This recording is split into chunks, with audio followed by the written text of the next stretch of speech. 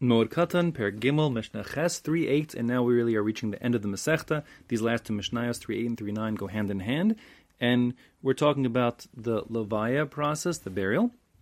The Mishnah says, Ein menichin es amita berachov, one should not put down that bier that's transporting the deceased in the street, in the town square. There shouldn't be a delay. This is talking about on Chol HaMoed, and the reason is because, as the Mishnah says, Shelo lahargil es hesped, which means so that people shouldn't be prompted to start eulogizing, as we learned before, with the exception of Talmidei Chacham of note. There is, it's not appropriate, we're not allowed to do a hesped, a eulogy on Chol HaMoed, and obviously if the body's just standing there waiting, it's just begging for someone to start talking about them, and therefore we don't do that. We basically wouldn't start the procession of the Levaya until the burial plot is ready for the deceased to be interred immediately. Below shel nashim la'olam, and furthermore, that's for men. As far as women go, they're never put down and left to wait, in the town square for people to observe whatever the story is on their way. Even if during the regular part of the year, when it would be done perhaps to stop and eulogize and wail, etc., not done with women. The reason why is brought down. Most learn, like Rashi, that the concern is that fluids could still come out of the deceased, and that would certainly not be very mechubad for a woman. Therefore, we don't want it to happen.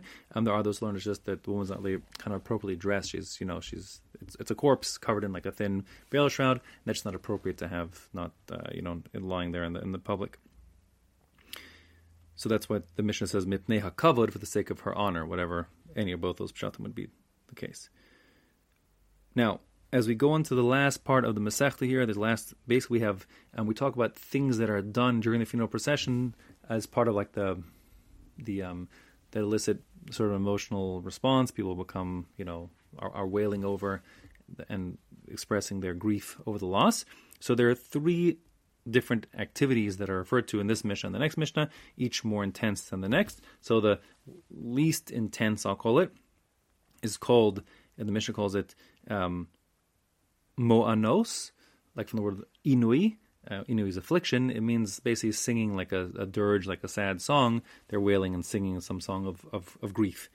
That's level 1. More intense than that would be level 2, metapchos, which is basically like kind of clapping their hands together in grief. And then there's a third level, which isn't mentioned in our Mishnah, but we mentioned in the next Mishnah, which is called mekononos, like the word kina, like we would say kinos on Tisha B'Av. A kina is like a responsive dirge or wailing, where one person says a verse and then there's a response, and that's the most intense. Okay, so our Mishnah is going to say over here,